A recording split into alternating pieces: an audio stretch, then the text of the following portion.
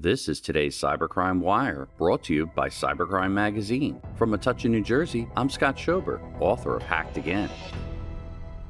The Record reports that financial platform Payoneer blames account hacks on phishing campaign. The global payments processing company Payoneer attributed report hacks on customer accounts to fraudsters, tricking users with phishing links. Dozens of people in Argentina took to social media over the last week to complain that their accounts had been broken into. Several people said their passwords were changed and accounts drained of all funds, with many reporting thousands of dollars in losses. Multiple people said last week they began to receive text messages asking for password resets for their Payoneer accounts. Even those who did not click on the links in text or approve the password reset said they opened their accounts to either find themselves locked out or to see their money gone. In a statement recorded Future News, a spokesperson for Payoneer attributed the campaign to alleged fraudsters who lured a very limited number of customers to click on links to phishing sites and provide their account credentials. Reporting for Cybercrime Radio, I'm Scott Schober, author of Hacked Again. New every weekday, the Cybercrime Wire is brought to you by Cybercrime Magazine, page one for the cybersecurity industry at cybercrimemagazine.com.